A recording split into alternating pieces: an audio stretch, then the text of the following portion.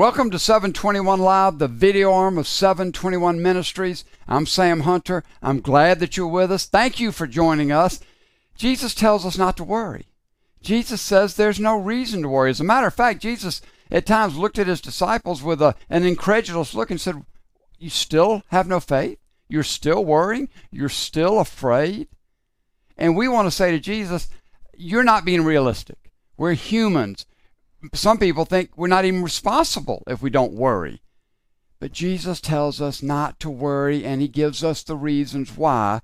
And so today, for the second time in a row, last week we started this, I think it deserves at least 2 looks, maybe more, to get us to actually believe what Jesus believed. Because Jesus believed there was no reason to worry. Now, before we start, so that you can pick up last week's or the previous videos, tap that little subscription so that these come out to you immediately upon our release.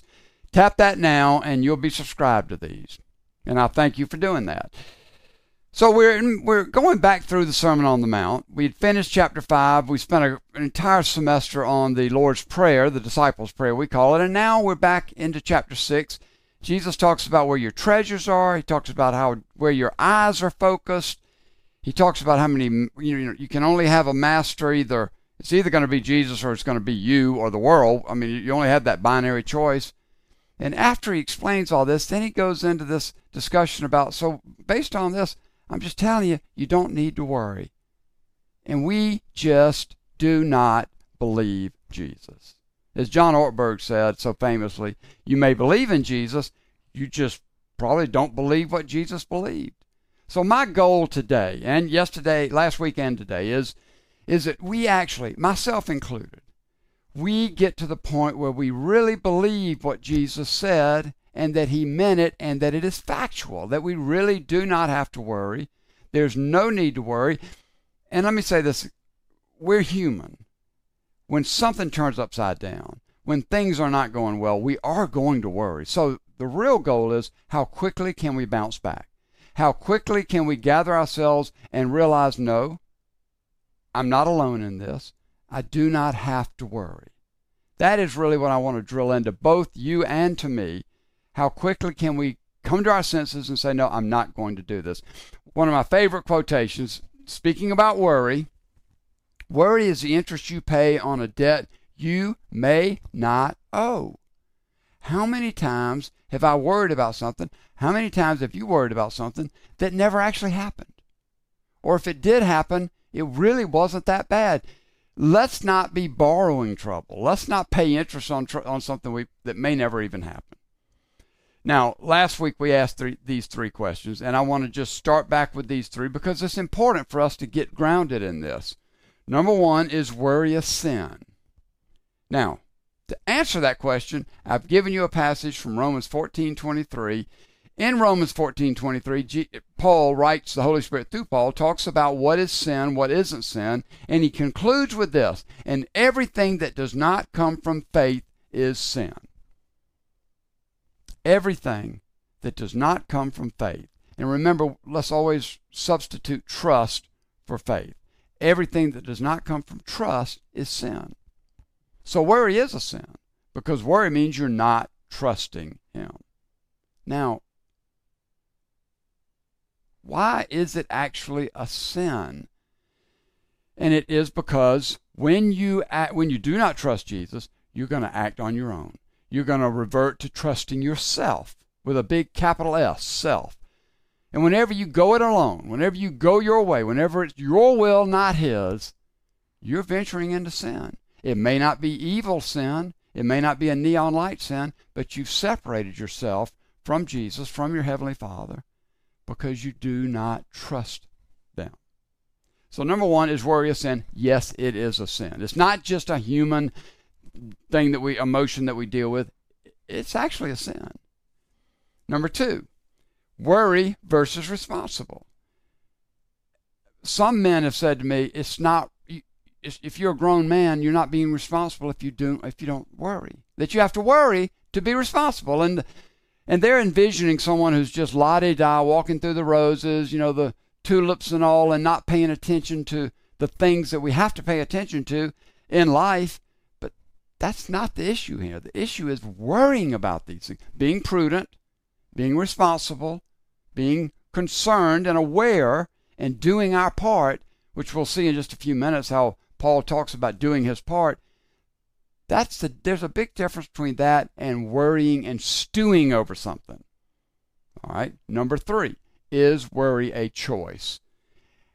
And the simple fact is, yes, it is. Worry is a choice. There are things I could be worried about right now. If I wanted to worry about something, I could sit down and figure out something to worry about. But I choose not to worry about these things. Now, I mentioned this last week. I have found myself walking through my kitchen, walking through my office, thinking, now, wait a minute, there's something I was worried about a minute ago, and now I've forgotten. What was it? I need to remember it so I can worry about it. I'm no different than you, but I really am trying to move along to get to the point where I say, no, I believe you, Jesus. I believe you when you say that worry, there's no need to. Worry is a choice. Let's learn to refuse to choose to worry. So Jesus in Matthew 6, he starts back in on worry. And he says, therefore I tell you, do not worry about your life. Can any of you, by worrying, add a single hour to your life? Can you control the outcome? I'm adding control the outcome. By worrying, do you control the outcome? No, you do not. And Jesus says, and why do you worry about clothes? See how the flowers of the field grow? They do not labor or spin. Yet I tell you that not even Solomon in all his splendor was dressed like one of these. If that is how God clothes the grass of the field, which is here today and tomorrow is thrown into the fire, will he not much more clothe you, you of little faith?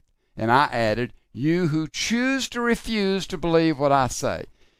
There's so many times where Jesus uses that phrase, how much more? He contrasts our Heavenly Father with normal human qualities, and he says, how much more? Here he says, how much more will your Heavenly Father take care of you if you will just place your trust in him? And then he goes on to say this, and this really is the one passage that we dethrone Jesus more than any other passage. But seek first his kingdom and his righteousness, and all these things that you're worrying about will be given to you as well. And then he says this in verse 34, refuse to worry. I'm using the Passion Translation because I think the wording is it's just so right on. Refuse to worry. Choose to refuse to worry about tomorrow. But deal with each challenge that comes your way one day at a time. Tomorrow will take care of itself. You see, we have the choice. And Jesus is not being Pollyannish, and he's not wearing rose-colored glasses. He says, yeah, there are troubles. There are troubles in this world. Deal with them. One at a time, deal with them. But don't worry about them. And don't worry about tomorrow. There'll be things that happen tomorrow. Tomorrow will come and it'll go, and don't worry. And one of the things I always tell people when they're really upside down, one of the things I advise them when they're upside down, is do not project out into the future. Do not think to yourself, how will I live with this? What if this happens? How will I ever? Because we have no idea what the future holds. And so often, it never turns out the way the things that we're so worried about, they don't even happen. And if they do happen, they're not that bad. So do not project out in the future. That's what Jesus is saying. And the bottom line is, if we seek first self's treasures, we will have many worries. If we seek first Jesus, there'll be a whole lot less worrying. Now, today I want to use the example of Saul, King Saul, in two different stories, and then in the second story I'll contrast him with David. But I want us to look at what someone who doesn't know their Heavenly Father, they know God, but they don't know him as their Heavenly Father. They don't know him as that loving, compassionate, all-powerful, always involved in the details, always looking after us, hemming us in, before and behind. They don't know him that way. And this is what people who don't know him that way, pagans, Jesus would say, this is what they look like.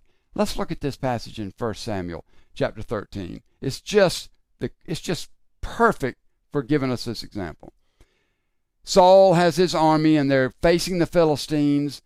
and they're getting ready to go to war, and we pick it up at verse 5 in 1 Samuel 13. The Philistines assembled to fight Israel with 3,000 chariots. Imagine that, 3,000 chariots, 6,000 charioteers, and soldiers as numerous as the sand on the seashore. That would be scary. No doubt that would be scary. They went up and they camped at Michmash, east of Beth-aven.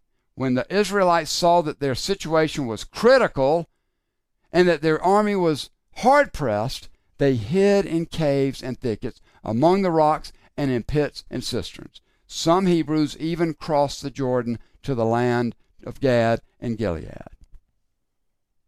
They were scared to death. They saw this vast army, and they didn't know. They were freaking out. And I think I probably would too. But Saul is the leader. He's called by God. Saul, apparently, Samuel told Saul, I'll be there in 7 days. I will offer sacrifices. I will set up the offerings so that when you go to war, you'll have God with you. Now we pick up the story because Saul cannot wait. Saul gives us the quintessential reaction of someone who says, if I don't, it won't. If it's to be, it's up to me. This is what people look like who do not trust Jesus, who do not take him at his word, who do not trust their Heavenly Father when he says, I'm going to take care of you. We take things in our own hands, we control it, we try to fix it, and in all likelihood, we make everybody around us miserable. Here's what Saul does when faced with this very scary enemy. Saul remained at Gilgal, and all the troops with him were quaking with fear. He waited 7 days, the time set by Samuel, but Samuel did not come to Gilgal, and Saul's men began to scatter. So things are looking really bad for Saul. So he said, bring me the burnt offering and the fellowship offerings. And Saul offered up the burnt offerings. Not supposed to do that. Only Samuel's supposed to do that. But Saul said, I've got to do something. Things are falling apart. I have to do something. Just as he finished making the offering, Samuel arrived, and Saul went out to greet him. Now, Saul just took things into his own hands. And we're human. I hardly blame him, but I don't want to be Saul. Saul saw the situation crumbling. Things were upside down. They were not going well, and he had, if I don't, it won't. If it's to be, it's up to me. Samuel arrives and says, what in the world is going on? What have you done? Asked Samuel. And Saul replied, well, come on, Samuel. When I saw that the men were scattering and that you did not come at the set time and that the Philistines were assembling at Michmash, I thought, oh my gosh, what am I going to do? I'm adding that in. I thought, now the Philistines will come down against me at Gilgal, and I have not sought the Lord's favor, so I felt compelled to offer the burnt offering. And here's Samuel's response. You have done a foolish thing, Samuel said. You have not kept the command the Lord your God gave you. If you had, he would have established your kingdom over Israel for all time, but now your kingdom will not endure. The Lord has sought out a man after his own heart and appointed him ruler of his people because you have not kept the Lord's command. So, what do pagans look like? They look like people who say, if I don't, it won't. If this to be, it's up to me. Now, I'm sure you have been in that situation. I've been in that situation in the past, and I have taken things into my own hands. And remember, in Romans 14, and anything that does not come from trust is sin. I've taken things into my own hands because I didn't think that God was moving quickly enough. I didn't think he was going to move. Perhaps you don't think he's even paying attention to your situation. Or he's just too big a God to deal with your little tiny situation. Or maybe he's helped you in the past. He's shown up. You've realized it. You thanked him for it. But in this situation, it doesn't appear he's going to show up. This time he's going to let you down. And Satan is going to jump into your mind and say, you just cannot trust him. He's doing something else. He's not paying attention. You're on your own. You're going to have to take control of this. You're going to have to fix this no matter what. This is Saul, and this is us. Saul was worried, and he let his worrying get the best of him, and he acted on his worry instead of acting. He reacted to his worry. He did not respond to his faith. Do you react in fear or do you respond in faith? Jesus is going to tell you over and over, there's no need to act out. There's no need to worry. I've got you. I'm going to take care of this. And we'll talk a little bit more about what is our role and what is his role. Are we just supposed to sit in a closet and do nothing? The answer is no. But let's keep going with this, because what do pagans look like? If I don't, it won't. If it's to be, it's up to me. Now, what about people who do know God, who know God as their loving Heavenly Father, who know Jesus as their best friend? What do they look like? In contrast to Saul, what do people who really do know him look like? And there's a great example of this in Acts, in chapter 4. John and Peter have been pulled before the Sanhedrin. The Sanhedrin is the governing body of the Jews, and they're the ones who got Jesus arrested and crucified. Now, we're shortly after that. And John and Peter are out along with the other disciples. They're preaching Jesus, his resurrection, and they're hanging it on the Sanhedrin. It's their fault. And so they pull them in and they say, stop doing that. Stop doing it. Quit talking about Jesus. Quit talking about him being resurrected. And quit blaming us. And Peter and John stand there resolute. And it just seems matter-of-factly they say, look, you'll have to do what you'll have to do. We're not going to stop talking about what we saw. Remember, the disciples were not willing to die for the rest of their lives for what they believed. They were willing to die for what they saw. And that's what they say. We saw him dead. We saw him alive. We're not going to stop talking about it. And look at this little note that we get in Acts chapter 4, verse 13. When they, that would be the Sanhedrin, when they saw the courage of Peter and John and realized that they were unschooled, ordinary men, they were astonished, and they took note that these men had been with Jesus. They saw how they responded, and they couldn't believe it. And they couldn't help but say, this Jesus guy has changed these men. Do we look any different than those around us when everything turns upside down? Would anyone look at us in the midst of a crisis and say, wow, he, she, always talks about their relationship with Jesus, and they look different. They're not freaking out. They're standing steady. Would we look like that? I hope so. That's the aim. That's what we want to live for. Now, as I mentioned earlier, we're not talking about sitting in a closet and praying and expecting God to take care of your life, your business, your family. No, we have a part to play in this. We have a role to play in this. We do what is the responsible thing to do. We do the next right thing in front of us, but we don't worry about it. And when we do it in partnership with Jesus. We do it in partnership with the Holy Spirit. We do our part, but it is in a relationship where Jesus and the Holy Spirit, we know that they've got to help us do what we do. And Paul captures this perfectly in two letters, one to the Colossians and one to the Corinthians. I've got them both here. Colossians 1:29. To this end, I strenuously contend with all the energy. Now, I strenuously contend. I'm not phoning it in.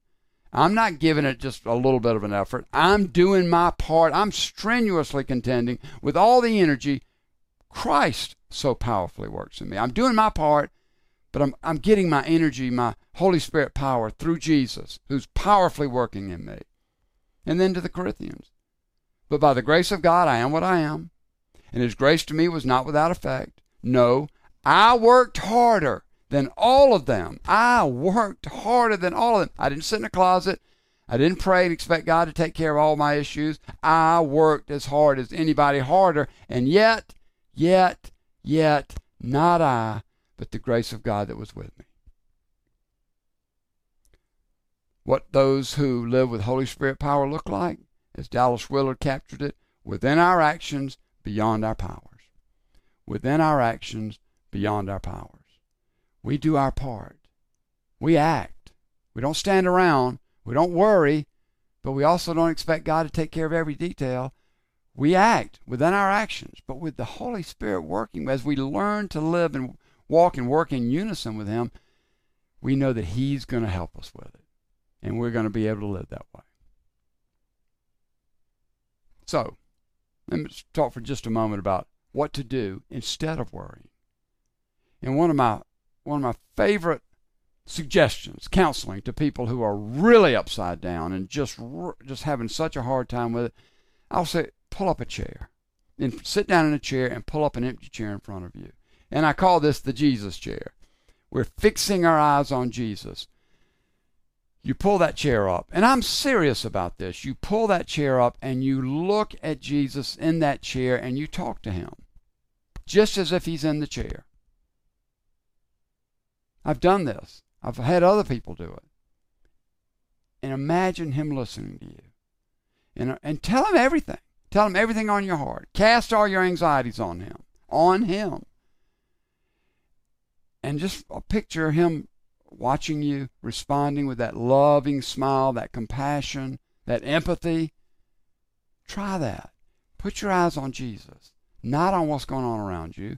Put your eyes on Jesus. Because Satan, his 3 Ds, destroy, distract, discourage. Destroy, distract. He'll say, look at the lack. Don't look at the lavish. Look at the lack. Look over here. Don't watch Jesus. Look at all your problems. And then we end up being discouraged. I get this from Search Ministries. So Isaiah 26:3, you will keep in perfect peace those whose minds are stayed on you because they trust in you.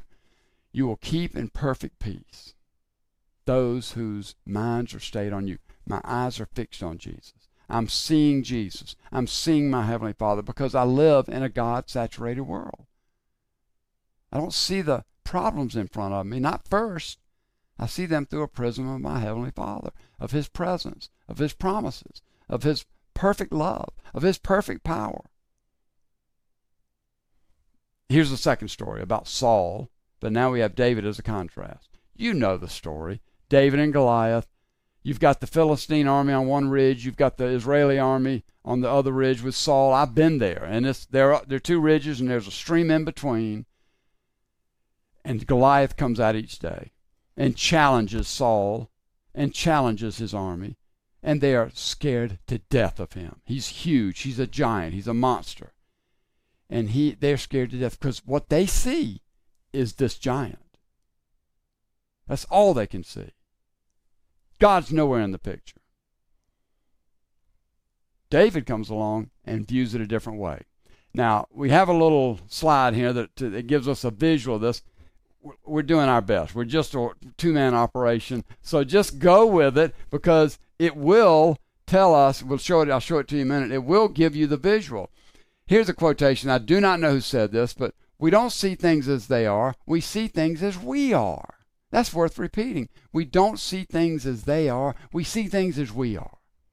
So here we are. Here's the story. 1 Samuel 17:25. Now the Israelites, and that'd be Saul and his army, had been saying, do you see how this giant, I added, giant man keeps coming out? He comes out to defy Israel. That's how they see it. He's defying Israel. He's defying Saul. David comes out and says, who is this? And I added puny. Who is this puny, uncircumcised Philistine that he should defy the armies of, not Israel, not Saul, of the living God? That's what David sees. He sees this Goliath is coming out and he's trash talking my Heavenly Father. I'm not going to put up with this. He doesn't see this monster. His prism is through his Heavenly Father. So he steps out there and challenges him, young David. And this is Goliath's response. He said to David, am I a dog that you come at me with sticks? And the Philistine cursed David by his gods. Come here, he said, and I'll give your flesh to the birds and the wild animals. I got to tell you, that would freak me out. David talked right back to him. David said to the Philistine, you come against me with sword and spear and javelin, but I come against you in the name of the Lord Almighty, the God of the armies of Israel, whom you have defied. This day the Lord will deliver you into my hands, and I'll strike you down and cut off your head. I love it. David's trash talking right back to Goliath. He's not afraid of him. He sees this whole thing as Goliath, he's slamming my Heavenly Father. He's denigrating my Heavenly Father. I'm not going to have it. I don't see this giant. All Saul and his army can see is this giant. All David can see is his heavenly Father. And here's our little sketch. And I think this is actually pretty good. I think I ought to get some type of an award for this, by the way. I say that facetiously. Here's Saul and his armies. All they can see is Goliath. They can't even see God on the other side. And God has shrunk down to this little God because all they can see are their problems. David, on the other hand, he is viewing everything through a prism of God, and Goliath is shrunk down to a little man. As basic as this captures what happens to us. We're over here. Our problems become Goliath because we cannot even see God. We're not factoring in that he's always around us. We forget his promises. We forget his presence. We forget his perfect love. And all we see are the problems. And they're Goliath in size. David sees everything through a prism of his Heavenly Father's presence and his perfect love and his power. And Goliath, his problems are shrunk down to really normal size or even diminished down to almost nothing. And that is what David does versus Saul. Now, I want you to listen to me for a minute. This is going to hit us every day of our lives. Something is going to happen that if we let our emotions run. Remember, feelings are okay as servants, but they're disastrous masters. Feelings are okay as servants, but they're disastrous masters. If we let our feelings and therefore our fear master us, then our problems are going to be Goliath. But if we remember Jesus' promises, our Heavenly Father's promises, that we're hemmed in, that he's always around us, that he's always present. Remember Jesus said in Matthew 10:29, 2 sparrows, are they worth a penny, a nickel?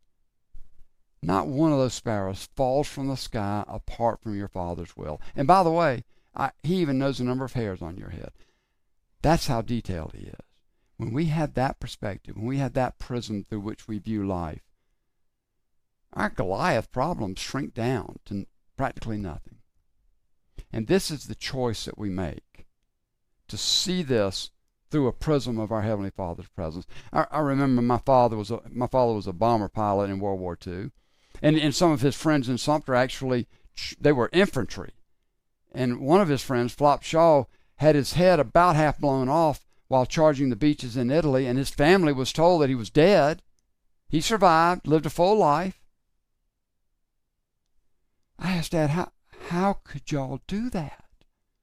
When bombs are flying around you and bullets are whizzing by and planes are being shot down, people are dying next to you, how do you continue to move forward? He said, son, it was the training. It was the training where you just followed your training. And that's what the armed services do. They train you so that when you get in those really turbulent situations, crisis situations, you just stick to your training.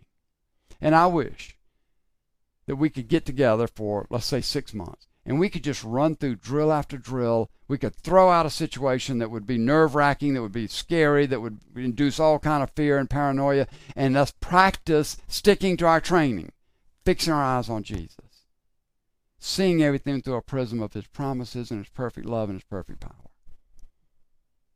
But we have to do this ourselves. We can only talk about it here. We have to appropriate it and bring it into our lives. This is what it looks like to trust and follow Jesus in his promises. When he says, seek first my kingdom and my righteousness, and I'll take care of these other things, this is what it looks like. Let's you and I purpose to actually believe what Jesus believed. Okay, because we live in a God-saturated world. I'm going to show you 2 passages. The first one I'm using the Passion Translation because I just love the way he words it. Psalm 119, 114. You're my place of quiet retreat, and your wraparound presence becomes my shield as I wrap myself in your word. Isn't that beautiful? You're my wraparound. Your wraparound presence becomes my shield as I wrap myself in your word. Psalm 139. And as we read this, I want to challenge you. Do you really believe this? Do you really believe this? You have searched me, Lord, and you know me. You know when I sit and when I rise. You perceive my thoughts from afar. You discern my going out and my lying down. You are familiar with all my ways. Do you believe that? Because if you do, it's going to change the way you live. Verse 4.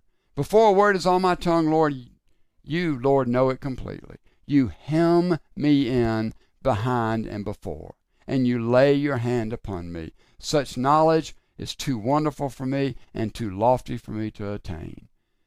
You hem me in. I'm protected by you. You're all around me.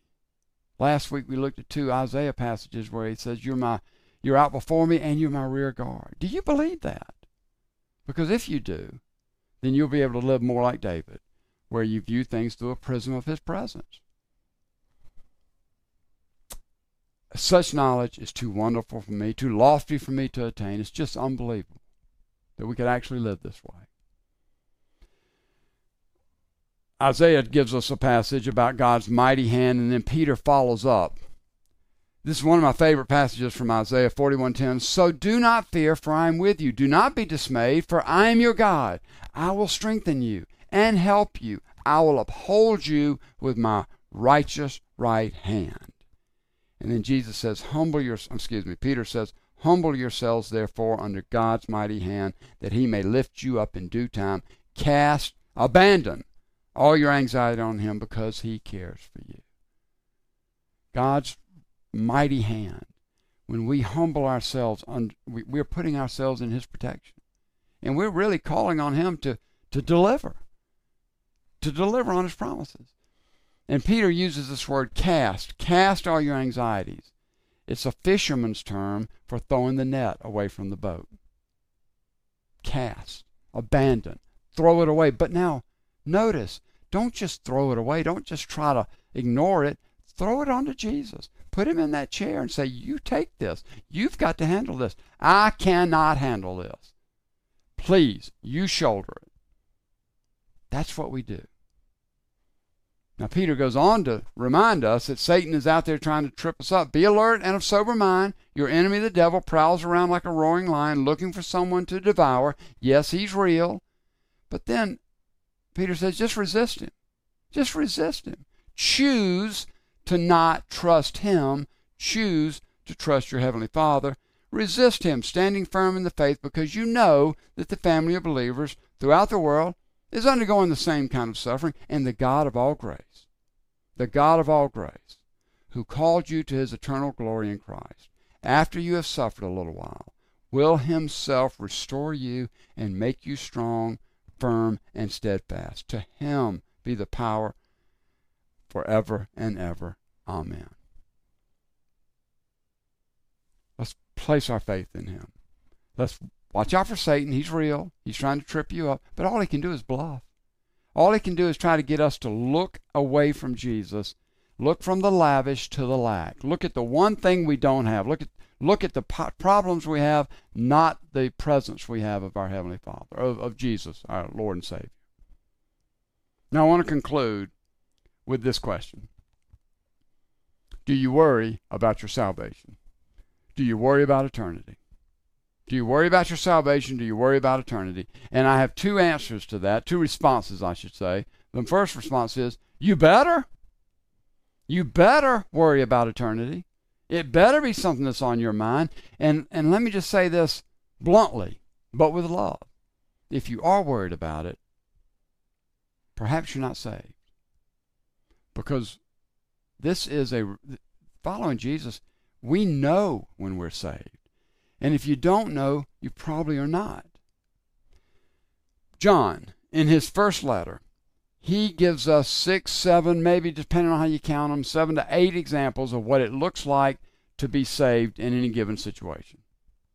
And then he says this, I write these things to you who believe in the name of the Son of God, so that you may know that you have eternal life. You may know that you have eternal life. And I saw this quotation in varying forms. I adjusted it to put it this way. Jesus is not a hope-so religion. His is a know-so relationship. This is not a hope-so religion. It's a know-so relationship. You can live without worry. We can't refuse to worry. This is what I want for you. It's what I want for me. That when worry hits us, we just make the choice. I am not going to let this. I'm not going to let it. I'm not going to absorb it. I'm going to deflect it. I'm going to throw it over on Jesus' shoulders. That's what he tells us to do. So I want to finish with this favorite passage of mine from Matthew 11.